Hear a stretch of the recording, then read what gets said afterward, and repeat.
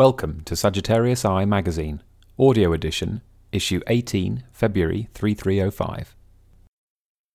Editorial, written by Souverine, read by Wotherspoon. The very first issue of this magazine asked the question, who the hell are the Thargoids, and what could they possibly want? Now, nearly a year and a half after those words were written, we'd like to revisit this question. Over the last 2 years there's been much speculation over the aliens' intentions, including plenty from this publication. Are the aliens defending themselves from our aggression? Are they the great filter of the Milky Way, routinely stamping out sentience wherever they find it? An image shared over the datasphere in the last few days struck this writer. It shows a barnacle in a dusty canyon, surrounded by ships, SRVs crawling around it. The spires are broken, and the ground is littered with pieces of the alien growth. The image is one of destructive curiosity. This writer was there at that spot himself, in late 3301, and remembers the canyon. He remembers the chatter amongst the gathered pilots, the nervous laughter, the prodding, the speculation. He remembers shooting at the spires himself, all in the name of science, of course. The Codex, recently introduced by the Pilots Federation and Universal Cartographics, asserts that the barnacles gather resources from a planet's surface and convert them to meta-alloys, essential materials in Thargoid biomechanical structures. Thargoid interceptors have been documented extracting something from the barnacles. It's reasonable to assume that they're extracting the meta-alloys. That old image of the ruined barnacle in the canyon symbolises the clumsy, destructive curiosity with which humanity has approached all the Thargoids' artefacts we've come across. When viewed in this light, the Thargoids' behaviour becomes strikingly simple and understandable. Michael Brooks, an observer often quoted in connection to the Thargoid mysteries in 3300 and 3301, once predicted that the actions of the pilots involved in a first contact scenario would determine how any ongoing relationship with the aliens developed. This puts the current war in achingly simple terms. We came to the Thargoids' attention after wrecking their stuff, like birds stripping grapes from a vineyard. In this light, the months of the Thargoids' harmless curiosity before the fall of the Oracle seem tolerant.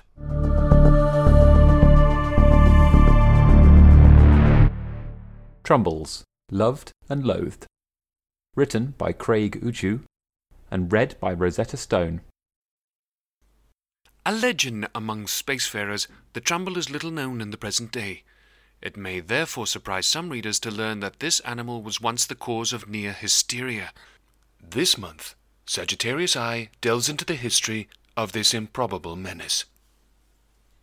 The Trumbull is a small furry creature, easily held in the palm of your hand, with an unprecedented reproduction rate and an endless appetite for anything edible.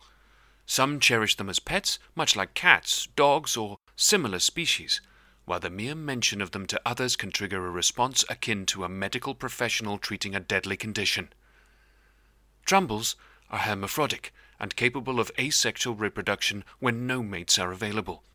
They are often born pregnant and can quickly start reproducing if there are sufficient food sources for them to devour. With enough food, and the Trumbull is not a picky eater, the creatures can reproduce at an exponential rate, devastating local ecosystems. When food sources are scarce, Trumbulls enter into a state of extreme hibernation that is so far the longest recorded of any creature found on any world. During hibernation, their metabolism is undetectable with current scanning technology.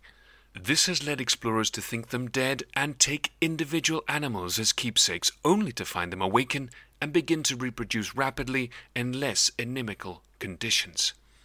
A trumbull will purr when content, similarly to a cat.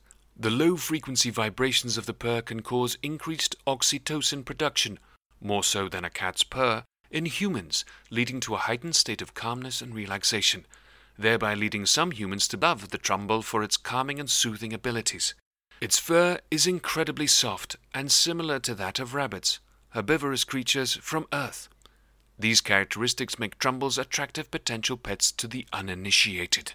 Trumbulls come from a unique world upon which most species have evolved rapacious breeding and predation habits.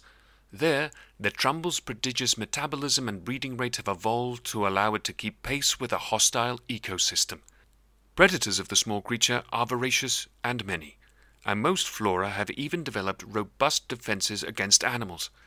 It is this unique ecosystem that allows them to live in balance on the planet and prevents them from devastating it. If a local ecosystem becomes overpopulated by trumbulls and its food source is depleted, the grazers will find whatever nooks and crannies they can to hibernate in until the ecosystem restores itself. On their native world, this has led to areas that are almost cleared by trumbulls, then regrow, creating the same effect that wildfires do on many forested Earth-like worlds. When trumbulls were first discovered and exported from their world, they were poorly understood and quickly became a must-have pet. The little creatures found their way onto many ships and stations in civilized space as companions on long journeys out into the unknown. However, due to lack of oversight and understanding, most of them weren't monitored and their populations exploded. Food sources for them were plentiful aboard ships and stations, and they bred unchecked. This led to many stations having their food supply vanish, sometimes overnight, and having to call for emergency supplies that often had to remain aboard the relief vessel and be ferried across to the station as needed. Once a station's food stores were depleted, the new trumbull population would enter hibernation and become impossible to detect with standard scanners due to their extreme metabolic slowdown. It was at this time the Pilots Federation, Alliance Empire, and Federation started to impose controls on trade in trumbulls. The only viable method of control that was discovered for spacecraft infestation was prolonged exposure to heat. The legendary Commander Peter Jameson was the first to discover this when flying his ship near a star. After a breeding explosion of the creatures on board his ship, he lost control and ended up in the extreme temperatures for longer than normal. As his ship heated to dangerous temperatures, the creatures began to die, resulting in a complete purge of trumbulls on board. Once this information spread, countless vessels took to diving into the heat of stars to cleanse their vessels of the infestation. Personal ships could easily accomplish this by repeating Jameson's method, flying close to the corona long enough for the trumbulls to perish in the heat, which could often be accomplished by simply fuel scooping. Larger ships struggled with this process, while stations could not be moved close to stars and therefore had no such option. However, the creature's weakness to heat was something that could be exploited. Other methods of control were tried with varying success. During the height of what many considered the Trumbull Plague, a number of stations became overwhelmed with the creatures and had to be evacuated. It was deemed too expensive and time-consuming to remove the creatures from the station, and more cost-effective to simply abandon them. These stations now exist as conservation areas. They are under strict quarantine and are no longer listed in navigation computers unless a pilot possesses special clearance, which is granted only to scientists and conservation specialists. The rapid reproduction and voracious appetite of trumbulls, coupled with their ability to get into tight spaces inaccessible to humans or most robots, led the Pilots Federation and most governments to impose strict controls on transporting the creatures. It was thought that if they were to spread to another planet, they would quickly devastate it completely. Fortunately, the authorities acted quickly enough to prevent that. Trumbulls did not cause harm to any planets due to the embargoes, and it is thought that no wild population of trumbulls exist on any world in the galaxy beyond their native one. An accompanying media campaign promoted the fear that these alien organisms would wreak havoc on ecosystems, much like historical events on Earth in the 3rd millennium. By 3200, trumbulls had vanished from the majority of space. These days, trumbulls can only be owned by those with special permits. These are tightly controlled, infrequently granted, and difficult to attain. Couriers are frequently checked to ensure they are complying with trumbull-related regulations, and if a ship carrying a Trumbull approaches any station or Trumballs are detected in any cargo, a quarantine is immediately placed on the ship. Any transit between the ship and station has to be conducted by spacewalk or with a small shuttle that is rigorously checked by station workers before being secured to a pad under quarantine. Station bars, you still hear dockers tell stories of the Trumbull Plague. More recent generations of station workers never witnessed what happened firsthand, and so most consider it a myth told by old space folk, something the veterans used to scare greenhorns. Despite this, new workers still go through training on how to handle Trumballs, and information posters on the problems the creatures can cause are still seen in stations around the galaxy. If you wish to visit the Trumbull homeworld, you need a permit. The location is a closely guarded secret and unknown to most spacefarers. However, several museums have displays for those who are curious. They are often accompanied by scientific lectures highlighting the perils of disturbing an ecosystem. If you don't want to go through all the red tape of Trumbull ownership, you can see them in person in a few zoos. Most will only have a digital display for them due to control measures, but occasionally you might see a frozen example or a stuffed corpse behind glass. Both are memorials to a cute but incredibly dangerous creature.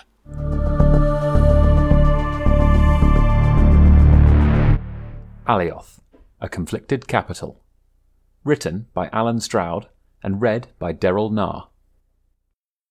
The center of more than half a millennium of protracted warfare, as both the Federation and the Empire vied for supremacy in a region far from their bases of power. The story of Alioth is as complex and conflicted as that of any place in human-controlled space. Alioth was first colonized in the latter half of the 25th century.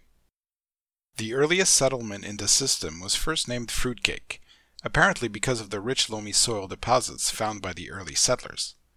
For outsiders, the appellation became a nickname for those early colonists. Alioth was a long way from other established worlds, so there would be no help for anyone should there be a crisis. However, colonizing Alioth was seen as a necessary risk. The massive natural resources available in the system meant it had the potential to become a nexus for further expansion, and a rich exporter of materials to fuel the next step in humanity's quest for the stars. The first rebellion on Alioth was known as the Courtesan Revolution.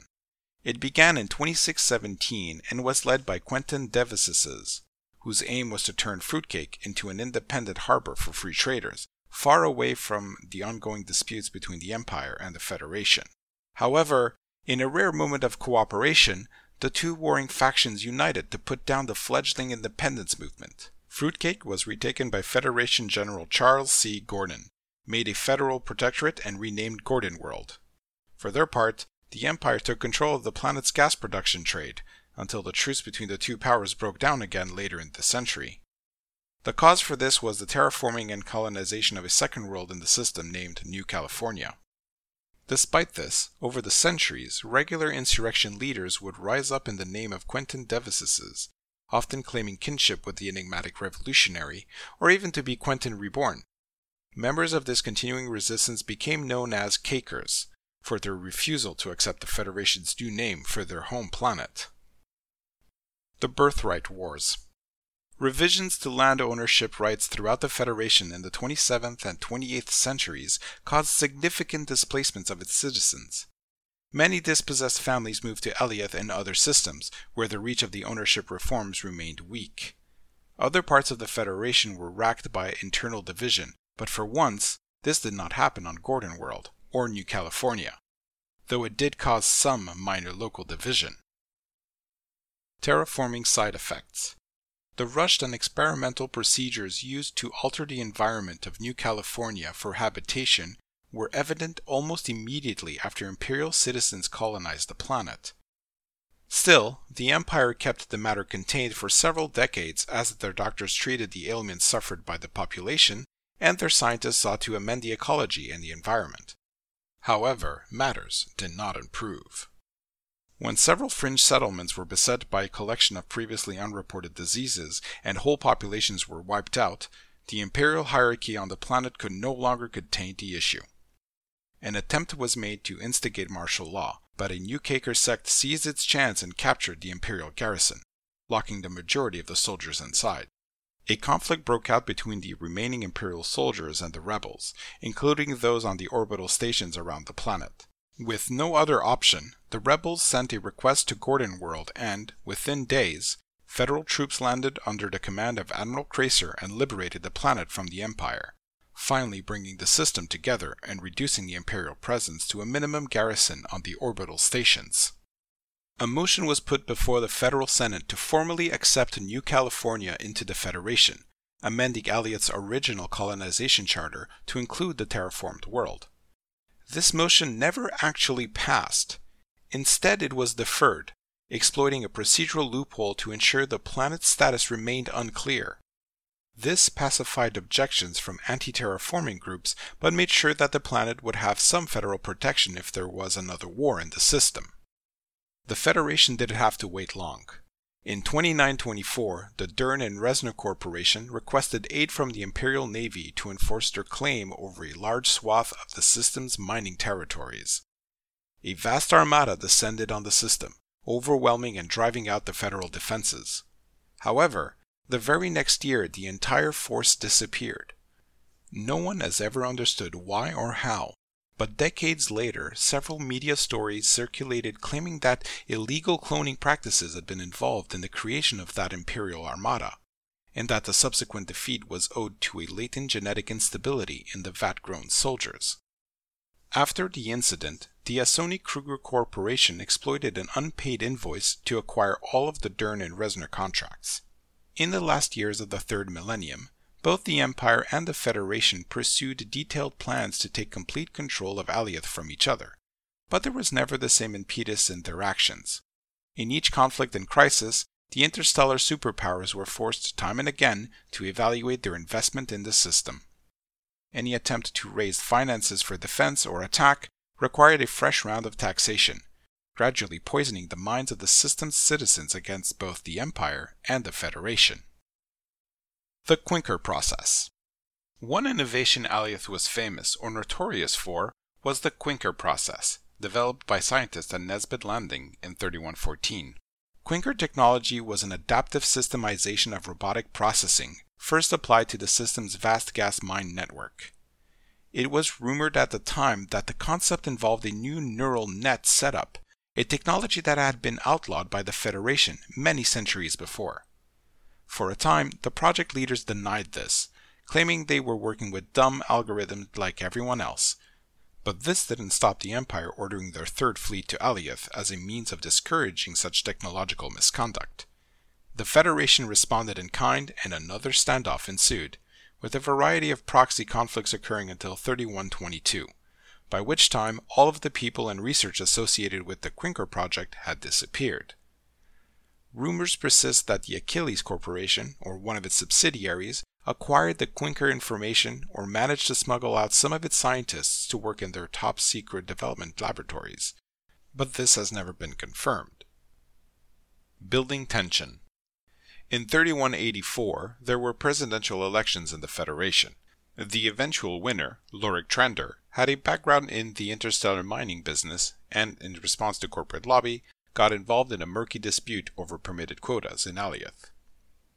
An official named Riley Dane, who had been appointed by the authorities on Gordon World, had disappeared after launching an investigation into quota abuse and falsified documentation.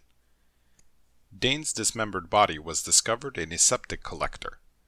In response, Trander authorized an independent investigation, sending in a team from outside the system.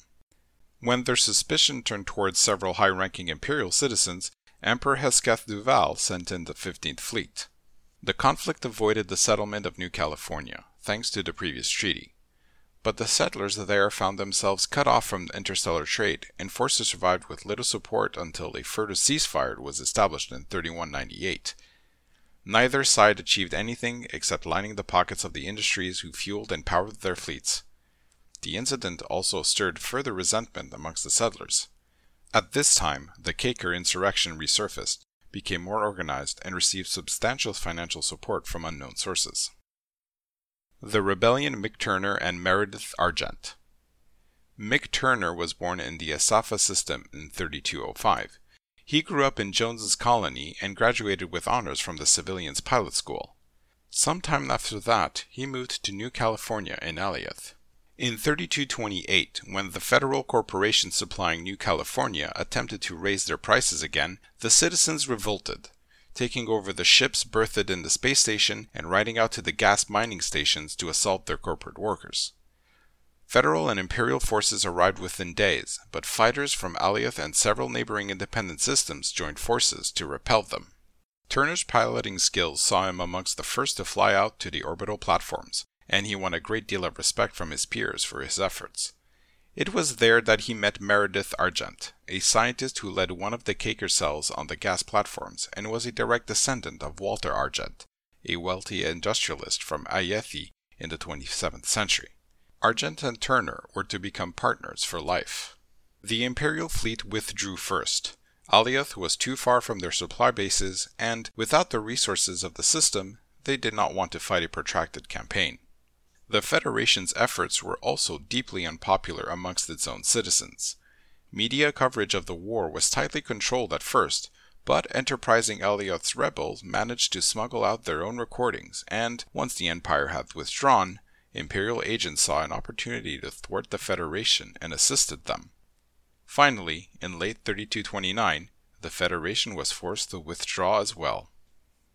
In the aftermath of the Revolution, Argent and Turner rose to prominence with their proposal for a safe political unit for colonies who wished to exist outside the protection of the Federation or the constraints of the Empire. This was to become the Alliance of Independent Systems. Gordon World was renamed Turner's World in honor of Mick Turner's efforts in the Revolution. The Alliance was founded in Alioth in early 3230, with the system as its capital. Over the next 2 decades, more than 20 systems joined the new faction. Some were independent, while others had revolted from imperial and federal control. For nearly 1,000 years, colonial settlements had been able to choose between only imperial vassalage or federal interference, unless they wanted to go it alone. Alioth and the Alliance provided a third way, more supportive and less conditional on cultural alignment. Meredith Argent and Mick Turner continued to be a positive influence on the Alliance, both politically and economically. Alioth developed a solid economy and became the site for the new Rosyth shipyard, owned by Argent Aerodynamics Amalgamated Incorporated, AAAI, the company founded by Argent and Turner to develop new spacecraft and pioneer space exploration. These noble aspirations were quickly tempered by the practicalities of interstellar politics. The death of Mick Turner at the hands of the notorious Commander J. Javelin Saunders of the INRA dented the new faction's positive outlook on the galaxy, and the prevailing strategies of Alioth's leaders became more defensive. By using the Alliance as a projection of its power, the system had secured itself some protection from its former masters. The Alliance hub became a buffer against reprisals and would prevent any large invading fleet from establishing a supply line. However, each new system joining the Alliance meant a different voice at the table, with different needs and agendas. The pace of expansion gradually slowed over the next few decades. The Lave Incident. The deployment of Admiral Bryce Jander's Furnace Carrier battle group to the Old World sector is a moment in history that has been written about many times. At the time, the Alioth Navy was the largest contributor to the Mutual Alliance Security Treaty. However, with expansion slowing, the Navy had been exploring subcontracting work and was engaged in a mining operation partnership with Reckon Construction and Mining. The corporation had commissioned the Furnace to act as a refueling station and security escort for their prospecting team operating in the Quator system, a notorious anarchy at the time. The events that drew the Furnace and her support ships into the Lave system and a battle with Hans Walden's decaying fleet put the Alliance on the precipice of war with both the Federation and the Empire. That such a conflict did not come about remains a testimony to the diplomatic efforts of all those involved in the aftermath of Lave's revolution in 3265. However, it was clear to the leaders of Alioth that they had overreached and lost a great deal of political capital amongst their contemporaries. Subsequent Alliance policy for expansion has been much more conservative. Until recently, Lave's presence amongst the Alliance system has provided a counterpoint to Alioth on the assembly floor. Its return to independence after elections in 3304 may see a new shift in the future. Alioth today. The bright idealistic naivety of Alioth's people that inspired its legislator in the early days of independence has dimmed somewhat. Nevertheless, the Alliance remains the most active and acquisitive of the three superpowers in the 34th century. However, the stultifying procedural processes of the Assembly have made any attempt to enact policy and maintain a position of power difficult. Edmund Mahon has proved that such things can be done, but the majority of actuation has been performed by individuals and small groups at local levels. Alioth's part in this is much less prominent than before, although it may be that Assembly members will look to its legacy for new leadership in the next century. Whatever happens, for now, Alioth is content in its role as Grand Dame of the Third Interstellar Faction. Culturally, the identity of Alioth has traces of both its imperial and federal legacies. Some minor corporations still acknowledge Duval Days, the occasions when emperors are mourned or celebrated for the beginnings or ends of their reigns. Federal citizenship and voting rights are still available to be purchased in some districts too. Political movements rise and fall. Some champion a return to the Empire or the Federation, but such movements rarely become more than instances of regional extremism. The system as a whole takes pride in its identity as the birthplace of the Alliance. Ghost Ships. AI in the Bubble. Written by Souverine. Read by All Crows Are Black. In 3304, several members of different Pilots Federation groups reached out to Sagi to bring light to a disturbing phenomenon: starships being flown by automation programs emulating the actions of human pilots. Following our expose in December of widespread sabotage within the power play community, this month we shine light onto the ghost ships. In a darkened room within an undisclosable base, J. Trinity pores over charts. Her flight suit is unzipped and her lock retracted. She's not flying today. The doors to the room retract with a hiss. She looks up, momentarily distracted, and squints in the bright light from the hallway. "Oh, it's you. Come here." The figure steps towards the desk. Screens adorn the walls, some holographic, some visible only via eye implants. They look down at the lines on the graph. She stabs at them with a finger. "Look, this is irrefutable. See that line? That's a Python-class hauler. Every data point represents a docking. There's one every 12 minutes. The other flight-suited figure nods assent. His codename is Pandruno, and he is a visitor from the Alliance Elite Diplomatic Corps. He watches the woman's finger trace the line all the way up the sheet. Know what that means? It means that the pilot doesn't stop. Not for lunch, not for sleep, not for a break, not ever. That ship has docked at that port 5 times per hour for the last 168 hours. Unmasking the Faceless. The building belongs to the Alliance Office of Statistics, the AOS. The Pilots Federation-dominated group of analysts based in the Gateway system who, despite their innocuous name, are thought to be behind several star system-wide transfers of power in recent years. They advise other outfits active in the service of Prime Minister Edmund Mahon and the Alliance of Independent Systems more widely. It is April 3303, and the AOS are investigating prodigious deliveries of preparation supplies to the system of Soholia. Soholia is of no strategic importance to the AOS or Edmund Mahon. In fact, an expansion there would stretch the Prime Minister's supply lines and command infrastructure far more than the system would be worth. But it was being prepared nonetheless, and the AOS were tasked with finding out by whom. They had identified 6 ships that exhibited unusual behaviour. One day, I decided to stick around outside the station to watch. and noticed a highly automated departure from the station, which all 6 pilots exhibited exactly the same, J Trinity recalls.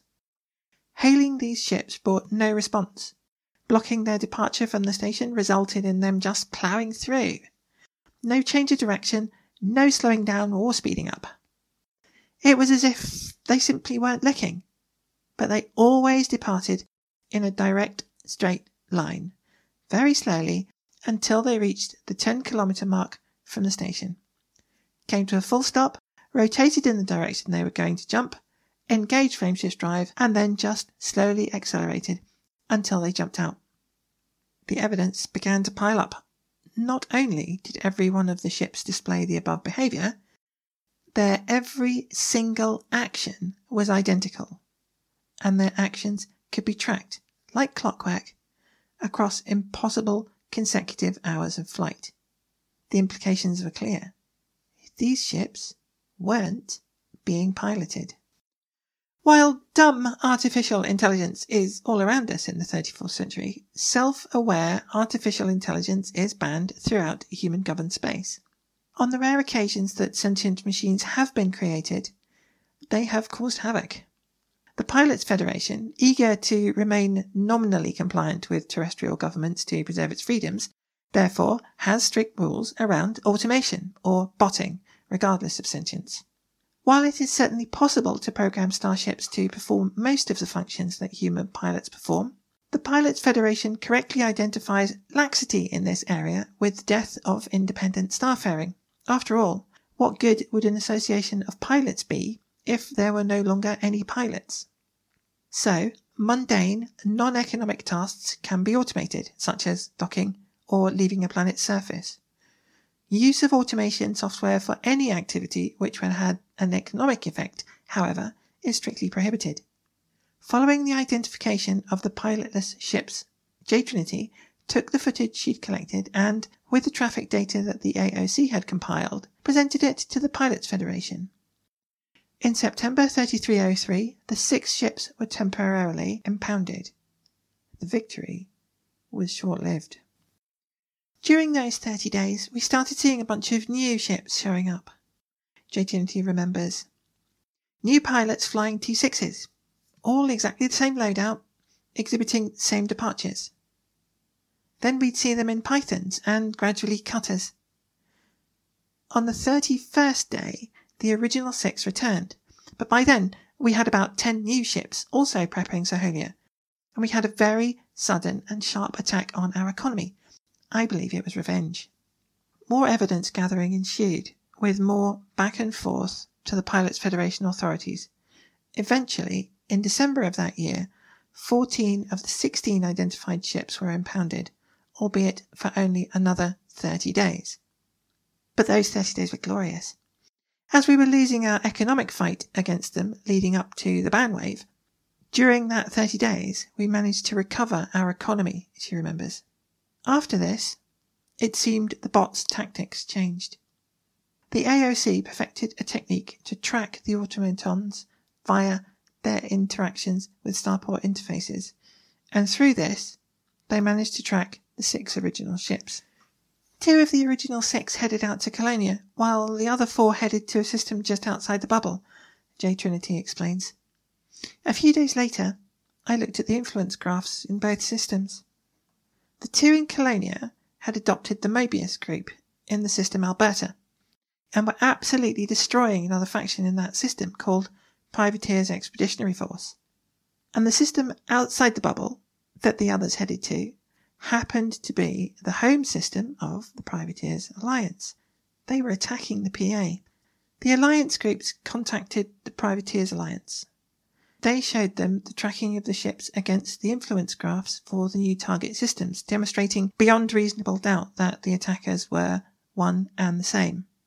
Commander Brapman of the Privateers Alliance remembers seeing suspected bots parked in stations and dramatic influence swings for other factions in our systems for around 2 months. The 2 groups held long discussions, searching for a common enemy. They could find none. In fact, the only similarities they could identify were that both were large, successful outfits, and both made up of Pilots Federation members. The only conclusion they could draw was that the automatons were being used to attack popular groups for no other purpose than to cause harm. However, while the choice of target appears random, the need for a secondary target is real. J Trinity and Pandruno explain that supporting a faction can be lucrative. Factions will remunerate those who carry out their missions. These credits are then spent on sabotaging Edmund Mahon's activities, as covered in the December issue of this magazine. Sabotage in this context involves preparing a loss-making system for expansion, knowing that should the expansion happen, it would weaken that power. These preparations are done by shipping specific goods from the power's centres of command to the target system. Doing so in a big enough way to make a difference is expensive. It quickly became clear that whoever was controlling these automatic ships was earning money by destabilising the PA and spending those credits destabilising Mahon. Gateway is the headquarters of Edmund Mahon, the Prime Minister of the Alliance. For a long time it was nominally governed by the Alliance Office of Statistics. One of the other factions present in the system, Gateway Jet Brotherhood, is an anarchist criminal organisation. In November of last year, the faceless bots adopted the Jet Brotherhood, fulfilling contracts and missions for them, pushing their interest until they locked horns with the AOS themselves. The battle for control of Gateway lasted a week. Hundreds of Alliance commanders came out for the duration of that conflict, fighting for AOS to win, but we still lost by a landslide, remembers J Trinity. The anarchist Jet Brotherhood remained in control of Edmund Mahon's seat of power until mid-December. The Alliance Elite Diplomatic Corps, AEDC, is a Pilots Federation group associated with the faction Wolf 406 Transport and Company. Conflicts around the Lave system, often with the pirate radio broadcaster Lave Radio, have erupted several times in recent years. While these were often acrimonious, neither side suspected the other of anything underhand. All traffic reports and influence swings were well within predictions and intelligence reports, recalls Pandruno. Fast forward to September, when the war was ongoing and we spotted new things in our space. Very worrying traffic patterns, unexpected record-setting influence changes across multiple systems. Initially, the AEDC suspected that their opponents in the Lave conflict had enlisted the help of a massive group. However, the assault continued across their entire territory with greater ferocity than the conflict had previously seen, and extended far beyond Lave, drawing in even the Alioth Council, the leadership council of Alliance-affiliated groups. Lave Radio and their allies categorically denied involvement with the bots and promptly ceased hostilities. An armistice in Lave was agreed, and yet the assaults continued. At the beginning of October, we started cross-referencing data with the AOS, and that's when it dawned upon us that we're both being hit by the same force, says Pandruno. He shows me a traffic graph. During the day in question, 1 or 2 ships of each popular model jumped into the system. Each model except the Python, of which there had been 166. The two analysts are keen to emphasise that they do not suspect Lave Radio, their opponents in the Lave conflict, of running the bots themselves, but they deduce that their hidden adversary had chosen to take that group's side in the conflict for no other reason than to undermine a specific group. A full disclosure, several Lave Radio members are also on the staff of this magazine. If this evidence sounds circumstantial, that's because it is. But J Trinity and Pandruno paint a convincing picture. They have thorough data for all systems their groups control.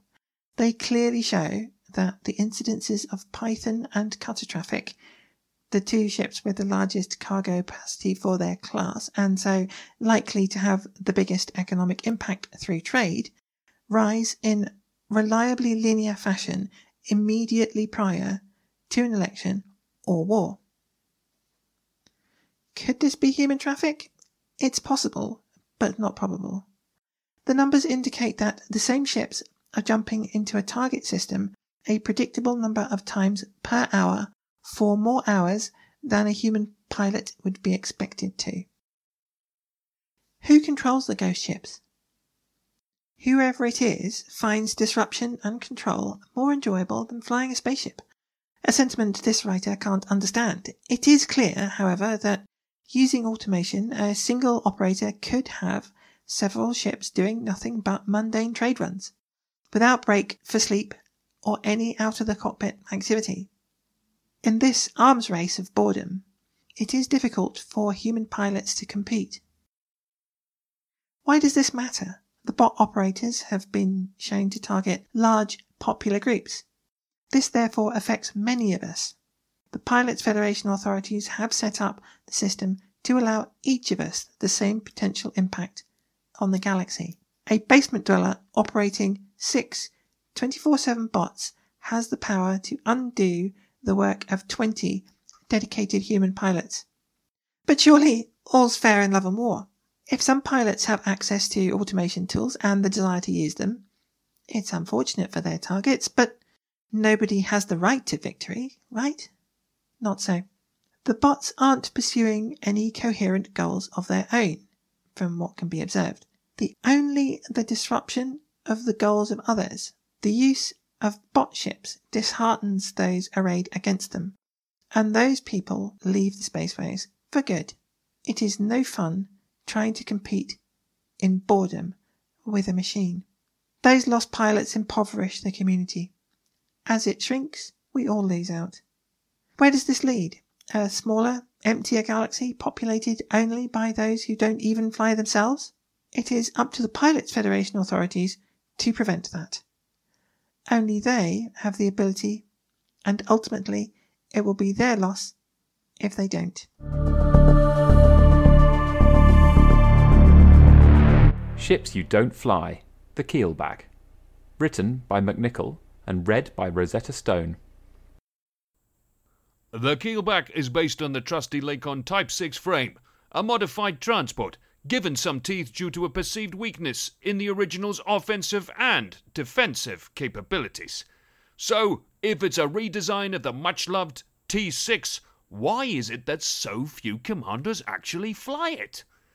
Like so many variants, it is naturally compared to the original. However, the Keelback fulfills a very different role to the T6, making direct comparisons unfair. If you are looking for a budget transport or exploration vessel, the Lakon T6 is an excellent option.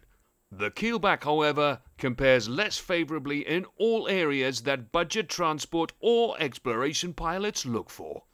With a shorter jump range resulting from a heavier frame and a lower cargo capacity, pilots looking for an upgrade to the T6 in these areas are often disappointed. The Keelback does sport improvements over the T6, but these are in areas that traders and explorers don't care about, such as improved hardpoints, a more robust hull, and better shielding. And while the Keelback is also the cheapest ship capable of mounting a ship-launched fighter, or SLF bay, traders don't typically want SLFs taking up valuable cargo space. So what kind of pilot would fly a Keelback? The kind of pilot that really likes to zip around in a small, agile fighter, but doesn't have the bank balance to buy a bigger, better mothership. As a low-cost fighter carrier, the Keelback excels. Let's take a look at the basic dealership model. On the pad, you'll be struck both by how boxy the Keelback is and just how similar it is to the original T6. You could easily mistake one for the other. The only major external difference is the addition of the lateral sponsoons, housing some extra thrusters which pivot to bring thrust to bear in almost any direction. As with the T6, the key characteristic of the external design is its boxiness, with the signature Lakon glass nose. It looks robust and functional. If you are at all familiar with the T6, there are only a few surprises once you have cycled the airlock. The Keelback shares all its major systems and components with the T6, and, in fact, the original avionics software shipped with the vessel identified it as a T6, even displaying the T6 hull plan on the pilot's console. There are differences to the internal layout due to the additional space needed for launch bay fittings, and hull bracing reduces the ship's internal compartment space by 1 Class 4 bay. That is a serious space reduction for a medium-sized ship. On the positive side, the flight deck does have a room for a co-pilot's chair, and the keelback can fit in that all-important Class 5 fighter bay to complement. What's in the box? The standard keelback incorporates Class 4 thrusters, power plant, and frameshift drive housings. This distributor is only a Class 3, which without engineering leaves heavy-duty energy weapons like beam lasers starved of power. A Class 2 sensor suite and a surprisingly small Class 1 life support completes the standard loadout. Even with all A-rated systems, the keelback is heavy in its handling. With even modest engineering, the improvement is obvious, but it still falls well short of the performance of a more combat-focused ship. In terms of options, the ship sports a pair of Class 5 bays.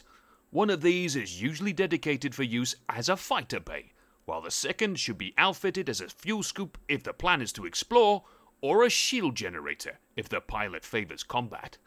There is also a single Class 4 bay, a single Class 3 bay, and a pair of Class 2 bays, as well as a trio of utility points, a pair of light hardports located on the belly of the ship, and a pair of medium hardpoints mounted on the upper sides of the sponsoons.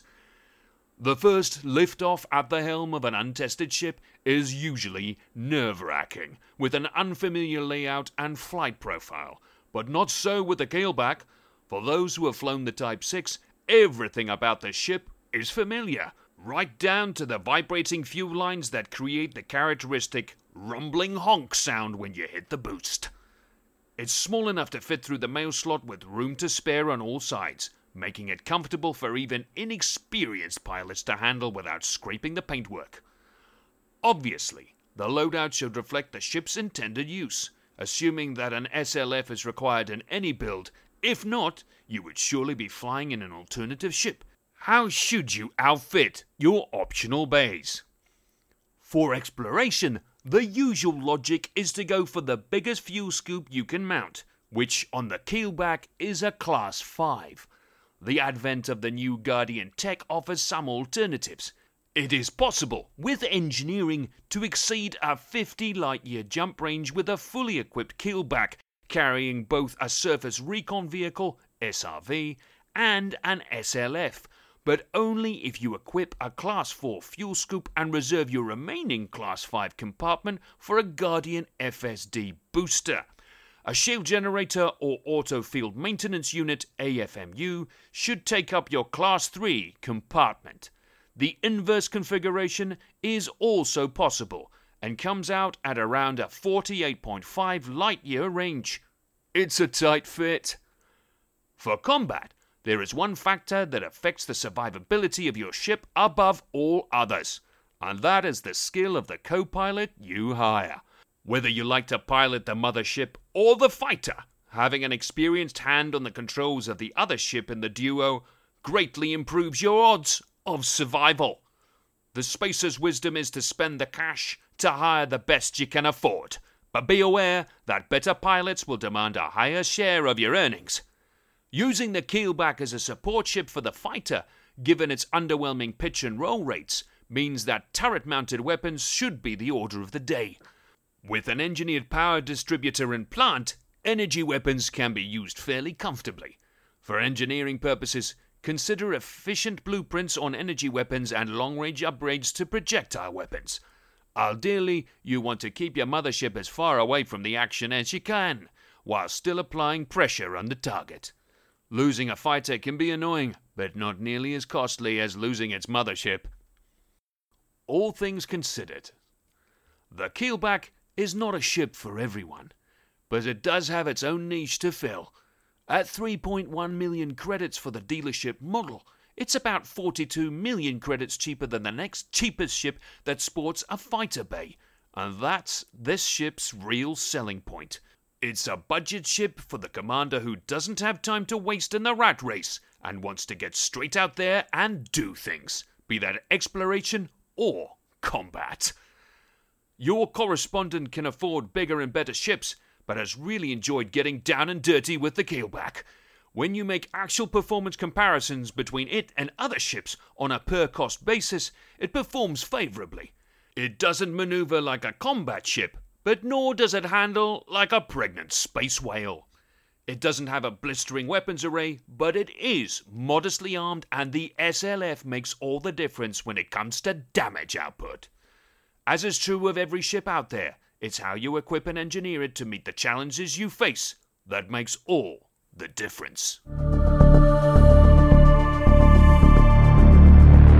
Xeno Combat Guide Part 3 Behavior and Tactics. Written by G.W. and read by Edelweiss.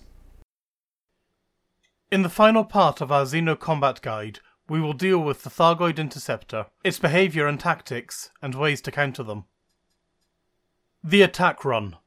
A Thargoid during combat will perform attack runs. These are the period from the first shot to the moment the Thargoid turns its back and moves away from you. Each attack run consists of the same amount of bursts or volleys, broken up by type. Cyclops, 20 volleys. Basilisk, 19 to 20 volleys. Medusa, 17 to 18 volleys. Hydra, 12 to 13 volleys. For the full breakdown of the damage inflicted by each type, see the appendix at the end of this article.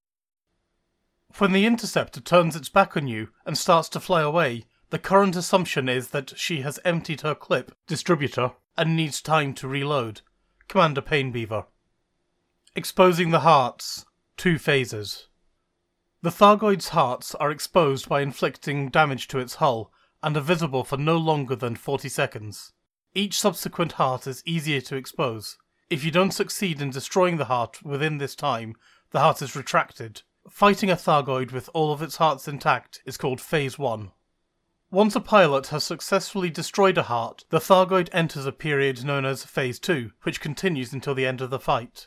In this phase, the Thargoid employs its ability to use a lightning attack. There are other special abilities that the Thargoid can use, but only once per heart. First is the double lightning attack, which occurs only after the destruction of the first heart. Secondly, caustic missiles are fired after the destruction of each succeeding heart. And finally, the electromagnetic pulse, EMP attack, is used at any time following the destruction of the penultimate heart. Immediately after any heart's destruction, the Thargoid goes into a kind of stagger phase, which lasts about 30 seconds. In this state, the Thargoid will use its special ability and then fly away to recharge, rearm, and deploy another swarm. However, if your temperature is at 0 and you are not closer than 1,000 meters, she won't be able to detect you and will stay motionless for 30 seconds. Lightning attack. The maximum range of the lightning attack is 800 meters, so being out of this range will ensure you avoid it. The Interceptor will unleash a second lightning attack run if you are within 800 meters of it after the first lightning attack. This second lightning attack will only occur if the Thargoid is glowing yellow after the destruction of its first heart. In the glowing yellow state, before the lightning attack, the Interceptor will try and match your speed, explains Commander Stormrage. So, if you boost towards her, she will slow down and fry your butt. The best thing to do is to slow down or even reverse away at 100 meters per second. Wait until the Thargoid is 1 kilometer away and hit your boost towards her.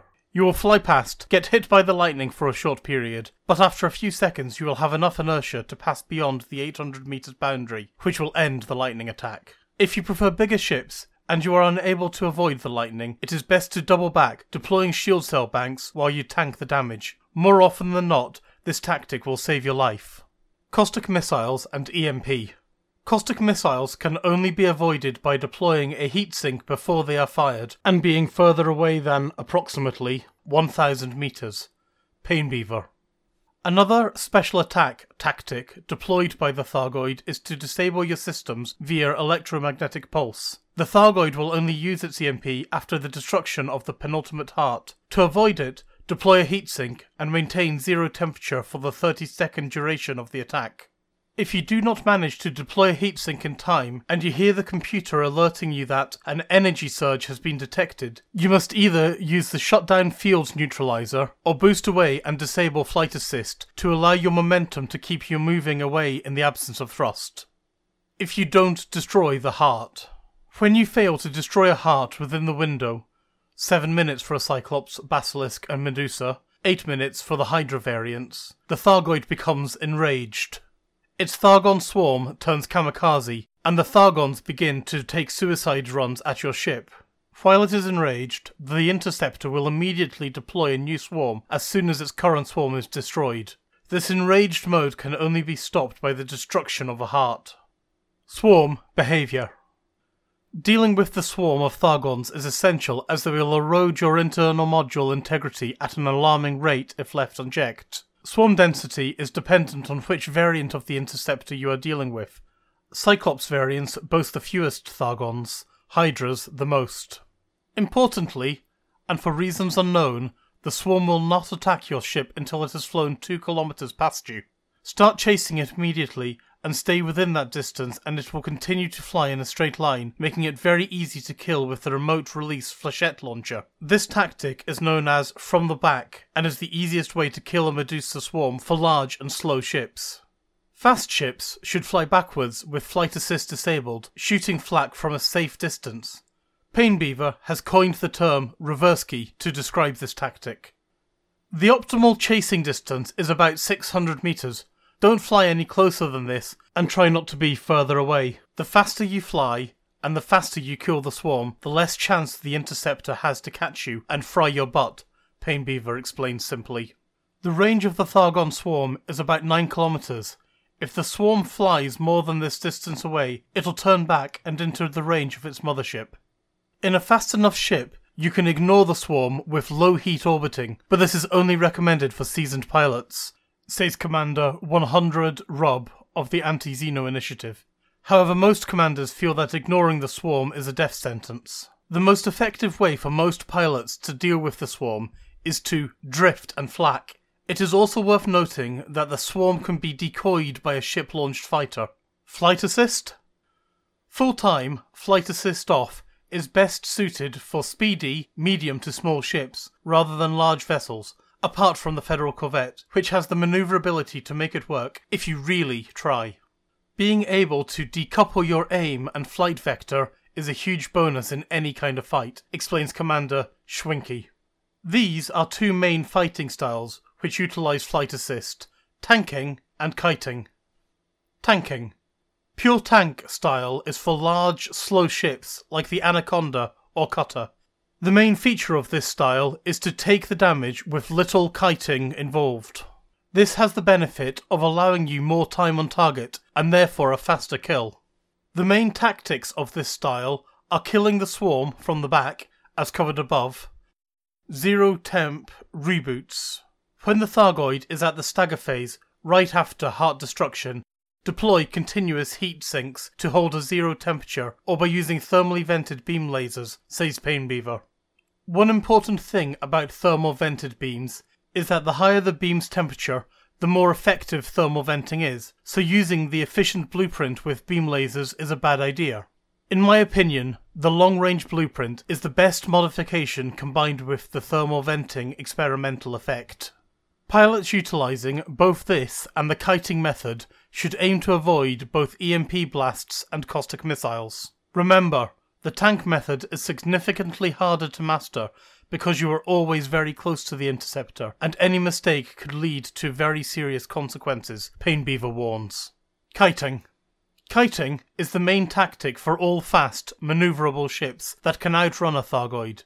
The main tactics of this style are the reverse key swarm killing method, and, when taking damage, to retreat outside the damage radius until your shields recharge. Cool runnings. Thargoids do not appear to be able to detect cool ships, and struggle to detect a ship that has deployed its heatsink. Low heat orbiting is a technique that has been developed by Commander Synoxis. Flying slow and predictably works fine if you're willing and able to take the hits you receive as a result. However, this is not the only solution. Strafing laterally, FA-on not only allows you to dodge incoming fire, but also helps keep your aim steady, he explains. Deploying heat sinks and orbiting or pseudo-orbiting the interceptor or swarm will prevent most of the Thargoid shots from hitting you, provided you're moving laterally at a rate high enough to be outside of the approximate 10-degree accuracy cone that is projected directly ahead of the interceptor. The panic shield. Ramming the energy shield that the Thargoid interceptors deploy is a good tactic, as damage to your shield is minimal, so hit that boost and ram.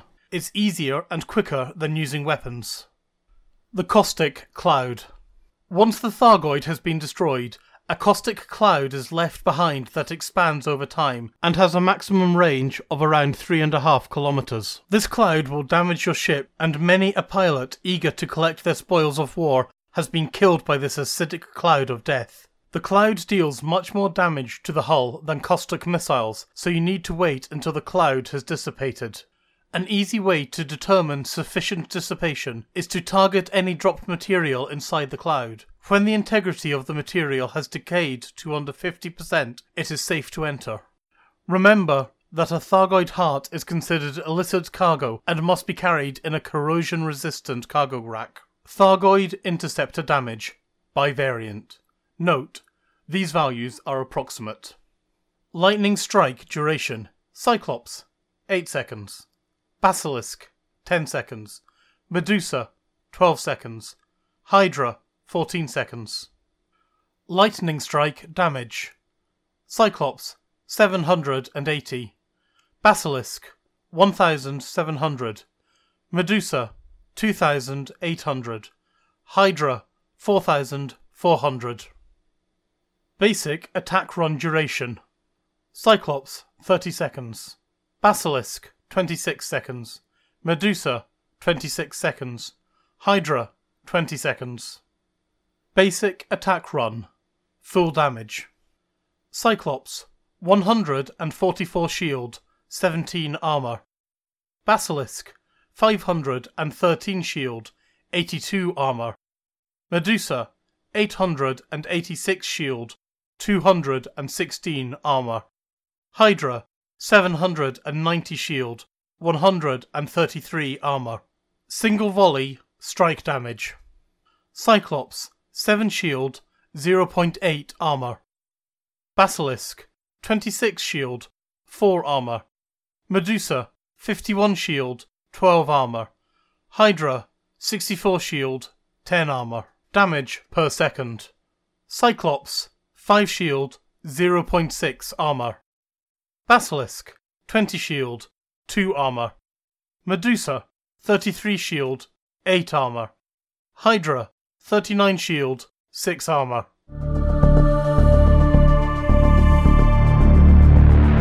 Breaking Rocks, Our Beginner's Guide to Mining. Written by Alec Turner and read by Perky Percy. One man drills a powder hole, the color of a bruise. One man sounds the bugle, and the other one lights the fuse. Blow up. Pick and shovel it. Carry the earth away. Brains and brawn with hammers drawn, blasting through the day. The Men They Couldn't Hang, circa 2000 CE. Mining is an ancient profession. For as long as humanity has been aware of the valuable resources buried in layers of rock, we've been trying to dig them out. The oldest known human site, a hematite mine on Earth, has been dated to around 40,000 BCE. Since then, we've learned how to dig deeper and faster, seen entire industries collapse as their products become uneconomical to extract, and even developed a conscience about the effects that mining is having on our environment. Fast forward to the 34th century, while the basic aims remain the same, we now use advanced techniques and equipment to exploit the inexhaustible supply of riches found within the vast asteroid fields orbiting planets, moons, and stars throughout the galaxy. Let's go mining. Types of mining. There are 2 primary types of mining, and each requires different equipment and techniques. The first which we've been able to do for many years, is laser mining. This requires the addition of at least one mining laser to your ship, which you fire at the surface of asteroids to carve off large numbers of small fragments of materials. This type of mining is as much about quantity as it is about quality, and typically requires more cargo space, but is less dependent on finding hotspots. The second type focuses on using new tools made available at the end of 3304 to get at specific deposits on the surface, just below the surface, or buried deep in the heart of the asteroid. For this article, we're going to focus on the latter. You're going to need a ship, and although it's possible to mine in any ship to an extent, to do it properly requires some specialization, depending on what types of mining you want to do. More on this later. For starters, you're probably going to want a fuel scoop and a moderate jump range to be able to get out to the richest, untouched resources, and also to transport the loot back to the station that's offering over the galactic average price. You'll probably want shields to protect against collisions with asteroids and also to defend your ship against pirates. And you're going to need enough cargo capacity to make the trip profitable. You should also fill about 70% of your cargo space with limpets, available from the advanced maintenance section of the station interface, the function of which we'll cover later on. Deciding where to go mining may require some research. There are 4 types of asteroid ring: rocky, icy, metal-rich, and metallic, and each contains its own type of reward. For a long time, the process of laser mining has favored the latter, with its promise of the 3 Ps: painite, platinum, and palladium. These sell at a galactic average of tens of thousands per ton, while some prefer hunting in icy rings for rare but valuable low-temperature diamonds. However, new tools have given us access to far more valuable materials such as alexandrite, grandidierite, musgravite, and even the legendary void opals, all of which sell for hundreds of thousands of credits per ton. Before you decide which to do, it's well worth researching where to sell these commodities, since fluctuations in demand can sometimes lead to gold rushes, during which some markets may offer many times the galactic average. In addition to the basic types, each ringed body also has different qualities of reserve, ranging from depleted and low through common and major and up to the much prized pristine. The reserve rating broadly determines the quality and quantity of materials to be found within that body's rings. All the information on both the type of ring and quality of reserve can be found in the system map under the information about each individual ringed body. Choosing a location. Having decided on a system, the first thing you'll need to do when you arrive is bring up the system map. If the system has previously been explored, then it may already be available. Otherwise, you'll need to either visit the local nav beacon, or else use the full spectrum scanner to reveal it. The FSS denotes ringed bodies with a slightly separated arrow pattern.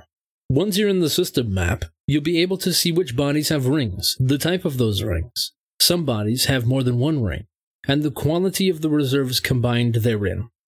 Pick a body that you like the look of and head towards it. Once you get close enough, you'll need to use another important module, the Detailed Surface Scanner. The DSS, used in analysis mode, allows you to fire probes into the rings in order to discover the location of hotspots and the kind of materials they're likely to contain. If the planet has multiple rings, you'll need to send a separate probe into each one. The description of these hotspots is an indication of the most significant material concentration in the area. You may find other materials too, and you may also find the same material outside of those hotspots. Once you've selected a hotspot, rather than flying right down to the navigation target at its center, try heading into the outer regions. This is because many other miners will be tempted to go for the center, and, at least in popular areas, you're likely to find that the better asteroids have already been mined. Reduce your speed to below 100 kilometers per second to avoid damaging your ship and drop down into the asteroid field itself. Pirates. Before we go any further, we should briefly mention piracy. When you first drop into an asteroid ring, the pirates may notice you and will drop by to scan your ship. Just sit tight and ignore them. At this point, all you're carrying is limpets, which they're not interested in. They're also impatient and will go elsewhere as soon as they realize you're not carrying anything of value. Once they've gone, you can start mining. If you're successful, then hopefully your ship is going to be full of extremely valuable cargo. Pirates will be interested in that. If you decide to take a break while mining, then it's probably a good idea to head out of the ring first. You don't want to wake up and find yourself surrounded. As for escaping from pirates, since your ship is outfitted for mining, it's unlikely you'll be up for a fight. Two main options are open to you. If you've finished mining and are on your way to sell your goods, then you should probably try to run as fast as possible. So choosing a fast ship with shields is a good idea. Or, if you've just found the mother lode asteroid and are reluctant to leave, then using silent running to avoid detection may help. If this is your preference, you should be carrying heatsink launchers to prolong the time you can stay hidden. Back to mining. Finding your asteroid. Once you're within the ring, you're going to need our next piece of specialized equipment, the pulse wave scanner. When activated, the PWS sounds out a wave through the asteroid field, which highlights asteroids containing higher concentrations of deposits we're interested in.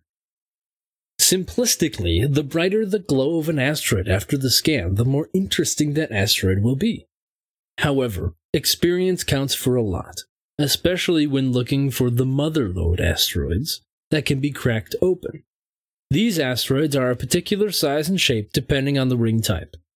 They are described as popcorn-like, and typically of medium size. They also give a particular response to the scan.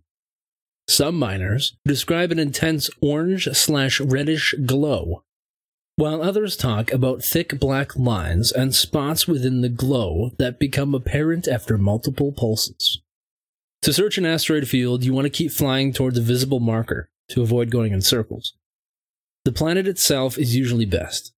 While doing this, you should ping the PWS every few seconds and scan the field ahead for telltale signs of an especially valuable asteroid. Equipping an A-grade PWS will help as it has a greater range.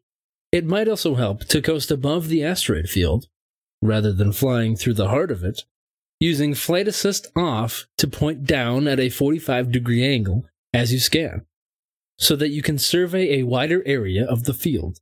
Once you have a likely candidate, it's time for the next piece of specialized mining equipment, the Prospector Limpet.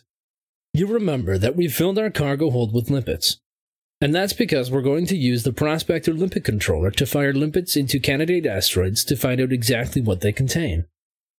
When launched, the limpet will fly towards your chosen asteroid, and you should target the limpet as soon as it comes into view. Once attached to the asteroid, it will analyze the contents, give you a readout of the materials contained, and also highlight any specific deposits, which then appear as targets in your contacts panel. There are 3 types of deposit which an asteroid can contain, each with its own unique marker, and each with its own visual cues on the surface of the asteroid itself. Over time, you can learn to recognize these markings, perhaps aided by the use of night vision, to the point where you won't even need prospector limpets when searching. That said, you should still fire one at the asteroid you're going to mine as it increases the yield. There are surface deposits, subsurface deposits, and fissures, into which we can place charges in order to crack the asteroid open and reveal further surface deposits on the exposed inner surfaces. To fully extract all the resources an asteroid has to offer, you should try to work through all 3 types of deposit in that order. However, in practice, many just go straight for the fissures since payoffs can be huge and completely overshadow those gained from the other 2. Getting your hands dirty. First, let's take the surface deposits. To get at these, you'll need an abrasion blaster. Target the deposit and then hold down the appropriate fire group trigger to fire a pulse of energy, which, when aimed correctly, will simply knock the deposit off the surface of the asteroid. It's worth noting that certain ships, like the Imperial Clipper, have widely separated hardpoints, which means you will need to dramatically overcompensate when aiming, especially if your ship is close to the asteroid. Second, we have subsurface deposits. To get at these, you'll need to use a subsurface displacement missile. Again, target the deposit and then fire a missile, making sure to keep the fire button held down. If your aim is true, the missile will hit the surface and then start drilling into the asteroid. If you miss, it will just bounce off. At this point, you'll see a display in the bottom left of your heads-up display, with a graph showing the density of the rock the drill is moving through, and also an indication below of approaching material deposits. Release the fire button when the drill reaches a deposit, and it will vent the material up and out of the asteroid. You can typically extract around 3 material fragments from each subsurface deposit before depleting it. Finally, there are fissures. These are rare, but with experience it's possible to find and work several fissured asteroids an hour. For these you'll need to use a seismic charge launcher. Fire a charge into a targeted fissure, holding down the fire button to increase the level of the charge before releasing it. Once the first charge is set, you'll then have a 120-second countdown before detonation, displayed in the top right HUD info panel, during which you can set other charges around the asteroid. The idea is to get the overall detonation yield, shown as a graph in the bottom left of your HUD, into the middle blue band. If the yield is too low, the asteroid won't break. If the yield is too high, then you'll destroy both the asteroid itself and the materials contained within. Logic would suggest matching each charge to the strength of its fissure, shown on the left in the contacts panel. But it's often easier to get 1 or 2 high-strength charges into weak fissures to start with, in order to get the overall yield level up quickly, and then use weaker charges in stronger fissures to define the level. Also note that if you go over the optimum level, then you can retarget individual fissure charges and disarm them via the contacts panel. Once the charges are all set, retire to a safe distance and either wait for the countdown to finish or else detonate them manually via the same panel. If you've done it correctly, the asteroids will be blown apart, and once the dust has settled, you should find that the exposed inner surfaces of each piece show new surface deposits, which can be knocked off with the abrasion blaster as before. Note that getting into the narrow spaces between the chunks in order to gain access to these new surface deposits may favor the use of a smaller, more maneuverable ship. If you've done it correctly, the asteroid will be blown apart. Once the dust has settled, you should find that the exposed inner surfaces of each piece show new surface deposits which can be knocked off with the abrasion blaster as before. Collecting and refining. As you carry out each of the processes described above, fragments of material will be knocked off the asteroid and float free in space around you. These need to be collected and refined. You could, of course, simply scoop up the fragments one by one with your ship, but it's far easier to use collector limpets. For these, you will need to equip another module, the collector limpet controller. When fired, a collector limpet will either collect the individual fragment you have targeted, then expire, or, if you have nothing targeted when you deploy it, it will fly around collecting every fragment it can find until it is either destroyed in a collision with something or expires after a fixed period of time. Make sure the cargo hatch is open. The better the rating of the controller, the longer the limpets will last, and the higher the class of the controller, the more limpets it can handle simultaneously. Ideally, you want to have 4 or more limpets active at once, since this will greatly speed up the collection process. As the limpets deliver the fragments of material to your ship, they're placed into our final piece of mining equipment, the refinery. This module turns the raw fragments of worthless crude material into the marketable tons of raw commodity we're actually after. Since the refinery can only handle a limited number of different material types simultaneously via separate bins, and since asteroid mining can yield a wide variety of different materials, you'll want to buy a larger refinery with more bins to be able to process them all unless you want to constantly be venting unwanted materials into space. Note if there are materials you're especially not interested in collecting because they're effectively worthless and therefore wasting the time of both your collectors and your refinery, then you can add them to your ignore list by targeting them in the contacts panel and picking the appropriate option. Cashing in. You've found your asteroid ring, scanned, mined, and refined its resources until your cargo hold, once full of limpets, is now full of valuable commodities, and now you're ready to go and sell them. Don't forget the advice above about checking the markets, and indeed the gossip, when choosing where to sell, and also be on the lookout for the dreaded pirates. If you get interdicted on the way to the market, then submit immediately. Turn to face your attacker, boost past them, put full pips into shields, and jump out to another system as soon as your frameshift drive has cooled down. Sell the goods, and perhaps re-evaluate your loadout based on your experience. Did you have enough collector limpets? Was your ship maneuverable enough? Could you make do with smaller shields and instead fit a larger refinery? Then it's time to refill with limpets and head back out for another load. If you feel like the system you picked had lots more to offer, then just go back to it for more. Otherwise, pick somewhere new. The galaxy is your oyster, because guess what? You're a miner now.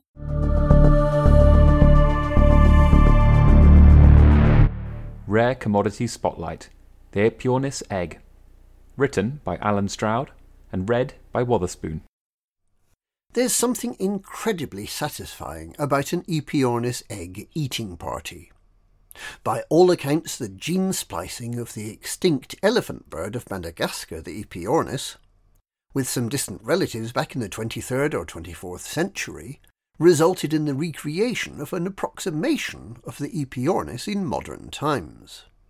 This artificially constructed DNA was included in several genetic libraries on board colonial ships heading out to distant planets to find new homes.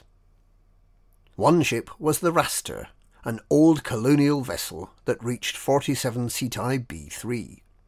The introduction of the new Aepyornis to the oxygen-rich world was a success. Although the bird didn't breed in huge numbers, it did adapt and thrive in the high oxygen environment, resulting in a substantial increase in mass to the size it's famed for today, 3 meters or more in height. This also resulted in a substantial increase in the size of the bird's eggs, from 70 centimeters or so, back before its extinction on Earth, to the meter-plus circumference we commonly see now.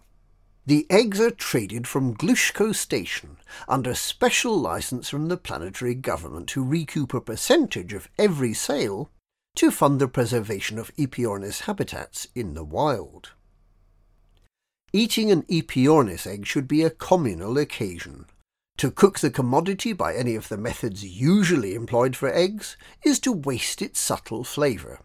The egg does not respond well to being scrambled, grilled or boiled, and the result is a pretty tasteless, high-protein goop that might be prized by a few health freaks or particularly deprived soldiers looking for a change from their ration bars. To eat an Aepyornis egg properly, it needs to be stewed and rotated in a thermal bath for at least 48 hours. Some specialist chefs program their own heat flux sequences to cook the egg for 2 weeks or more.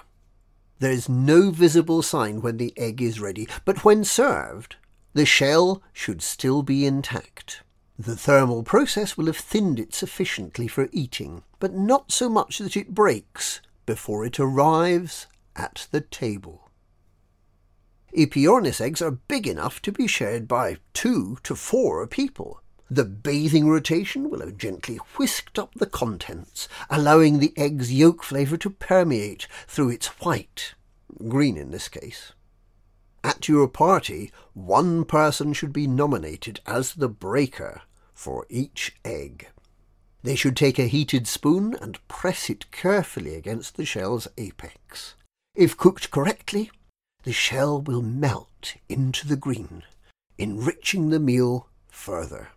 The sight of this is particularly enjoyable and can make a high point of any celebratory meal. The interior of the egg, known as cooked Aepyornis green, is a thick, loamy broth similar to porridge in its consistency, particularly if the shell has been melted correctly. The taste is surprisingly sweet, moreish, and filling. You're likely to want a second bowl, but give up finishing it halfway through. The green digests slowly and feels heavy in the stomach. This makes it a good meal before wine or beer, slowing down the body's metabolism and giving the effect of increasing an individual's alcohol tolerance. That said, pushing this new limit can result in a particularly unsavoury green mess, should the body decide to evacuate by any possible exit.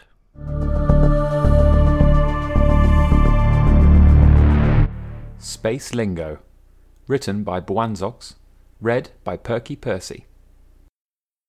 We all know the basic Pilots Federation salutation. Originally used to indicate no further communication by traffic controllers. It has been around for centuries now. 07. But have you ever heard of bear bait? Maybe you've seen a Tommy knocker. Oh yes, you have. All of those words refer to something or someone a member of the Pilots Federation will come across one day. No matter what kind of work you take, there's a ton of specialist knowledge you might need to absorb. We've chosen some terms for specific careers in space that might be useful, or at least make you laugh. Thanks go to Anopheles, Drew Wagar, Hermes Kamsel, and Mosfort for compiling most of this list. It is naturally incomplete, but we hope you enjoy reading it. Trucker terminology to load up on. Bear bait. Abandoned cargo in an area with law enforcement nearby, just waiting to scan you. Riding bareback. Foregoing a shield in favor of more cargo space. Generally a bad idea. Doghouse. An outpost with a black market frequented by pirates and or bounty hunters, used as their base. Dragonfly. A ship with no power, thrusters, or fuel. Dead in space. Go-Go Juice. Fuel scooping at a sun, often while stationary, shaking like crazy. Icarus. Taking hull damage while flying too close to a star. I pulled an Icarus fuel scooping. Shot in the back. Being scanned just as you're entering the letterbox. Supercruiser. One who brags about himself or his big, fast, shiny ship. Through the woods. Going through unpopulated regions to reach your destination. Too many eggs in the basket. Cargo weight affecting your jump range. Laser language. Useful for both bounty hunters and pilots alike. Battle buggy. SRV. Used as a pejorative. Blood money. Money lost in the pursuit of a target, typically in the form of fines. Bloodsuckers. Collectors of those fines. Brother or sister. A fellow pirate. The brotherhood or sisterhood refers to an alliance of pirates. Core word. Towards the heavily populated center of human space, or towards the capital planet of one faction. Example, Sol. Confusingly, explorers use this to refer to the galactic center.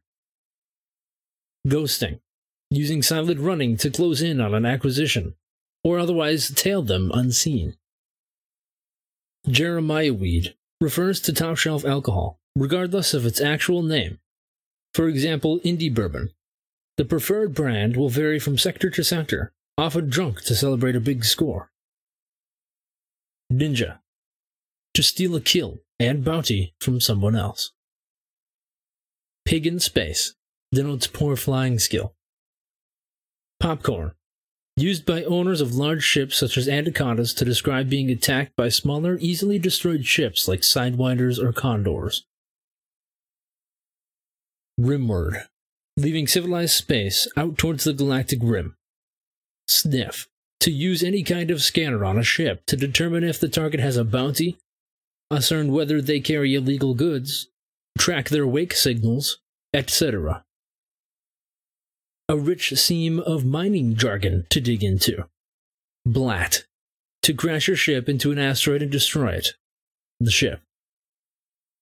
Claim. Your preferred mining field, especially if you feel you found it first. Claim jumping. When someone in a bigger ship comes to your claim and you're afraid they're going to bleed it dry. Creeper or drifter. Opportunist. Someone who sneaks in to steal ore, especially chunks lost from fly catching. See below. Drift. The rotation of an asteroid. Slow drifts are easier to mine. Dufferdom. A complete failure as a miner.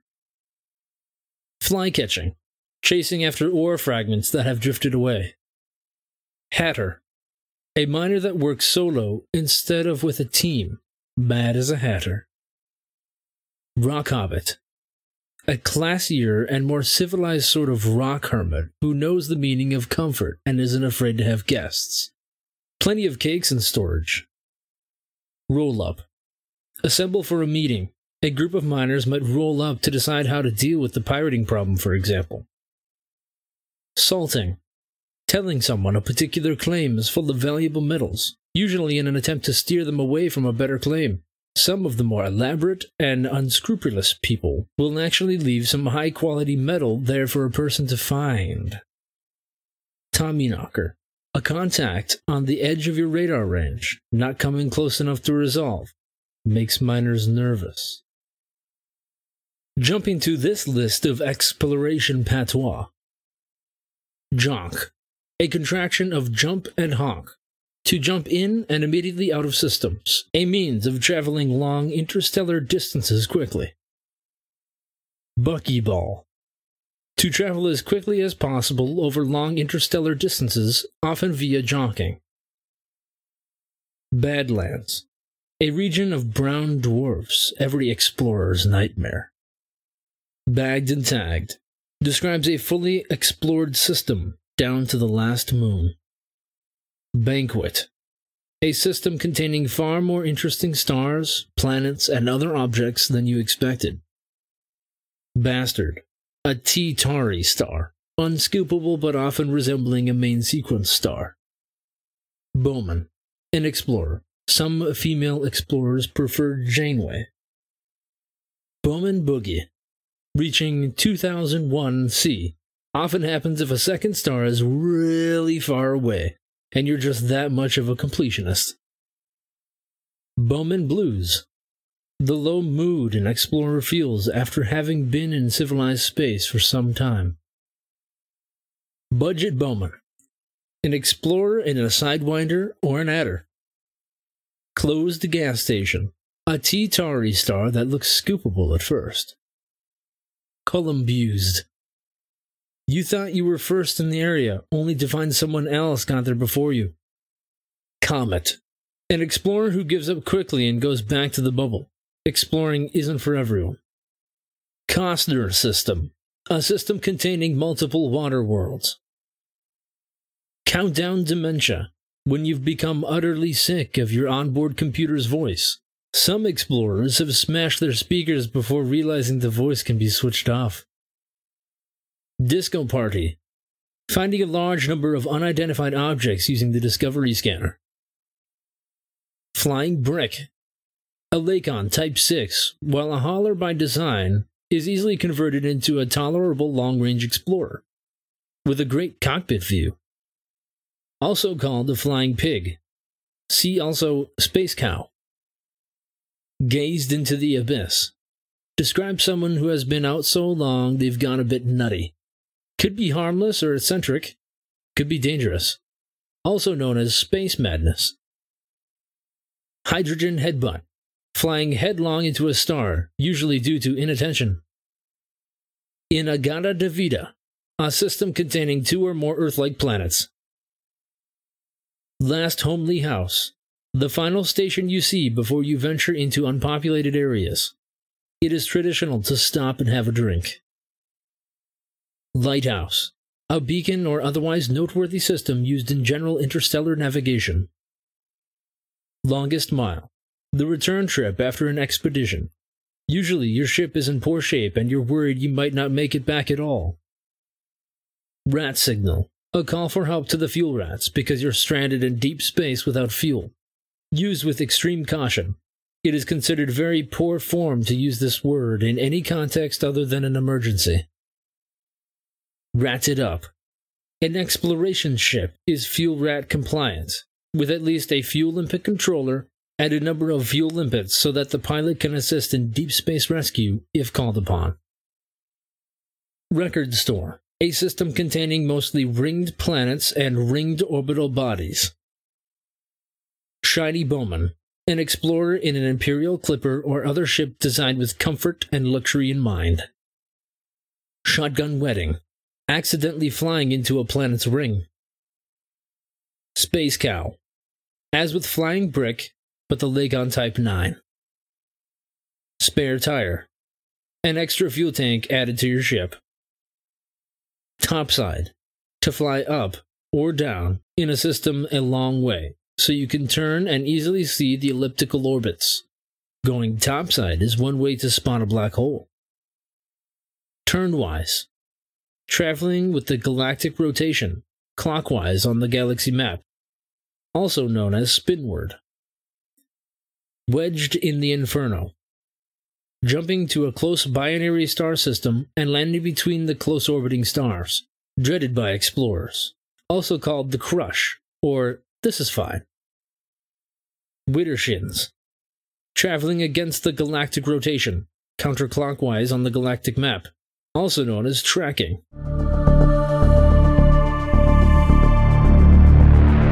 The Thanksgiving Expedition. Written by Mac Winston. Read by All Crows Are Black. 18 months ago. Another hard day of mining. Another day of supplying Colonia's voracious appetite for minerals, metals and chemicals. Another day where the Isambard Kingdom Brunel, a mining ship for too long already, would need repair and cleaning. The nastier jobs, naturally, to be done by hand. I mean, look at this, Cal said, turning a glass of brown on its base, smearing the sticky substance that seemed to coat all the tables in Jack's bar. It's called brown. Well, it is brown, I pointed out, trying to be helpful. That's all you can really say about it. Sure, it has alcohol. Then there's the black. And he wrinkled his nose. I didn't disagree.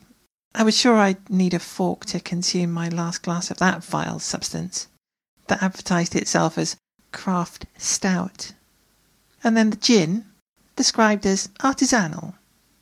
I think artisanal, in that odd language Jacques mutters to himself, really means paint stripper. I did warn you. With all the hard work the people of Colonia are putting in, I think they need something better. That means there's a business opportunity. Cal began to smile. Jack has run out of all the good stuff. I'm sure he'd make an eager buyer. And so the seed of an expedition was sown. The people of Colonia did need a reward. That was true enough.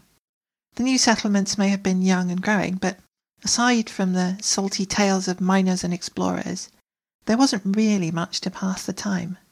People deserved better. We returned to the bubble and were soon caught up in company work. For a time, the idea was forgotten. Then the Minerva Centaurus expedition brought us back through Colonia. We saw that although the frontier settlement had expanded during our absence, it still lacked the comforts and distractions that we had at home. Once again, we found ourselves at Jacques, and Cal's look at disgust at what claimed to be rum said it all. We just had to go to the East India Company board and float the idea of a new trade route. While the EIC was not interested in building a base in Colonia, the company was enthusiastic about the idea of establishing a trade route. The EIC was aware of its ancient heritage of running high-speed trade routes in pre-industrial times on the oceans of Earth. We needed to draw on this cultural history, not simply to follow the well-established Colonia connection, but instead find a new, fast route away from the prying eyes of customs officers and away from those who would attempt to pirate our cargo. To this end, Cal Vasquez, an experienced explorer having accompanied me on the Minerva Centaurus expedition, departed in a specially modified Saud-Kruger Dolphin to scout suitable waypoints and find promising routes. Meanwhile, the idea was also floated with Lave Radio, an important partner to the East India Company in the supply of Lavian brandy, and soon the expedition's planning was underway. Our goal was not simply to bring goods to Colonia, but also test out the feasibility and speed of a new route. The scouting reports confirmed that there was only a sparsely explored but extensive field of neutron stars high above the galactic plane in the Scutum Sagittarii complex. This provided the fast route that we were seeking. As the Trachei Nebula passed beneath the fleet, speeds would pick up as the neutron star density increased, such that even the most laden freighter would be able to easily plot giant leaps between the spinning interstellar remnants. Cal wasn't merely charged with finding a fast route, but also useful intermediate landing zones which could provide interesting meeting points for the convoy and would be rich in materials to recharge auto-field maintenance units. After all, surfing the neutron plumes is punishing on frameshift drives. Geological sites were the preferred locations due to the abundance of materials, although finding these sites was a slow process. The scouting mission took place months before the release of the new mapping probes, which explorers can now use to find these sites with ease. Prior to the release of these new tools, scouting for geographically interesting sites had to be carried out by eye and by short-range sensor. The expedition. By early November 3304, the publicity for the trip was ready. The route had been scouted and the roster was thrown open to the public. The expedition would launch first with loading parties at Harvest Port Capophonesis, and then at Lave Station Lave, where EIC and Lave radio-affiliated pirates would load freighters with rare goods, onion head, Lavian brandy, Lycian evil juice, you name it. Anything rare, prized and intoxicating, we were going to carry it. The departure was to be on November the 20th to coincide with the weekly Lave Radio talk show and news programme. The departure of the expedition was a triumph, with dozens of ships in the loading party, ensuring all the freighters carried a full load. Loading complete, the EIC registered Imperial cutter Alan Matheson Turing led the mass hyperspace jump, marking the official start to the expedition. From this point on, the convoy spent 3 weeks travelling to Jacques, not only carrying goods, but also exploring the route. The route itself had landing zone waypoints at regular intervals, so the convoy pilots could gather and share their findings. Waypoints were timed to also coincide with Lave Radio's weekly show, giving a taste to those back home what we had found during our travels. The expedition wasn't without casualties. 2 freighters were lost to piracy before they even left the bubble, but thanks to the early stage the cargo could be replaced and 2 replacements could be launched. One of the fleet mechanics also had to take the Remlock Ride of Shame back home after some unintended litho-braking at Waypoint 1 caused a rapid, unscheduled disassembly of the Asp Explorer he was flying. He was, however, able to catch up with the convoy again. Another freighter, carrying nearly 160 Imperial passengers, was also tragically lost in an accident involving a neutron star jet cone, demonstrating that neutron boost routes still require respect. This writer's own Imperial cutter was heavily damaged in an incident involving a high G world and a photo opportunity. Fortunately, the same fleet mechanic mentioned earlier was able to provide repairs. Most of the convoy did make it to Jacques Station unscathed. Unfortunately, the convoy's arrival on the 11th of December in 3304 was beset by a systematic failure of the orbital control systems in Colonia. But once the technicians had got at least a temporary fix into place, the convoy duly arrived, and we could make Colonia drunk again. Waypoints were named after notable smugglers from Earth, with landing zones always a discreet spot that would be overlooked by any passing pirates or authority. Waypoint 1, Mount Rattenbury. Treke NGL B260, 5,000 light-years. Named after the 19th century smuggler and author Jack Rattenbury. Rattenbury plied his trade around the town of Beer, Devon, England, for 30 years. Waypoint 2, George Quayle's Gulch. Lyzooms OWB B180, 8,000 light-years. George Quayle was a banker and a politician who owned a pleasure yacht named Peggy. The Peggy was festooned with cannons, and it was widely rumoured that Quayle was a smuggler, despite also being a lawmaker. Quayle's boat was preserved and may still be seen in a museum on Earth. Waypoint 3, Jean Lafitte's hideout. Prey Ein, ISA D117, 12,000 light-years. Jean Lafitte was a smuggler and a pirate, thought to have been born in the French Basque country. He operated in the Gulf of Mexico in the 19th century, terrorizing traders with his acts of piracy and confounding lawmen with his smuggling. He was killed while trying to capture Spanish merchant vessels. Waypoint 4. William McCoy Landing. Blow Aix, RRU, C19-3, 15,000 light-years. In contrast to Lafitte, this North American smuggler was no villain. During the era of alcohol prohibition, he smuggled only good quality products and never paid off criminals nor the lawman. While not the origin of the phrase "the real McCoy," he did co-opt this in relation to the alcohol he smuggled. The Coast Guard finally caught up with him though, and he served a short period of time in prison. Waypoint 5. Isaac Gulliver's Cove.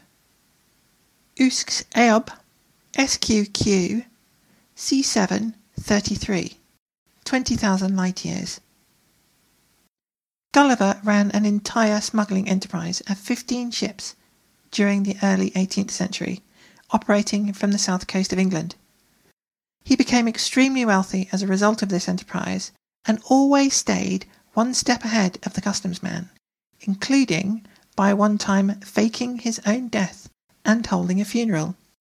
Final destination, Colonia, 23,000 light-years. Thank you for listening to this edition of Sagittarius Eye magazine. This edition featured articles written by Alec Turner, Alan Stroud, Juan Zox, Craig Uchu, GW, Mac Winston, McNichol and Souverine, and was edited by Adonis, Alan Stroud, Minnie Watto and Souverine. This audio edition featured the voices of All Crows Are Black, Daryl Nahr, Edelweiss, Perky Percy, Rosetta Stone, Souverine and Wotherspoon, and was edited by Adonis. Music was composed and recorded by Dustin Midnight Driscoll. We would like to take this opportunity to thank our Patreon subscribers for their continued support of our efforts to bring you the news, written by commanders for commanders.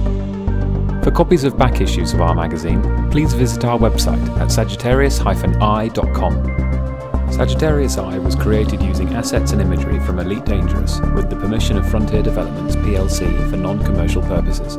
It is not endorsed by nor reflects the views and opinions of Frontier Developments, and no employee of Frontier Developments was involved in the making of it.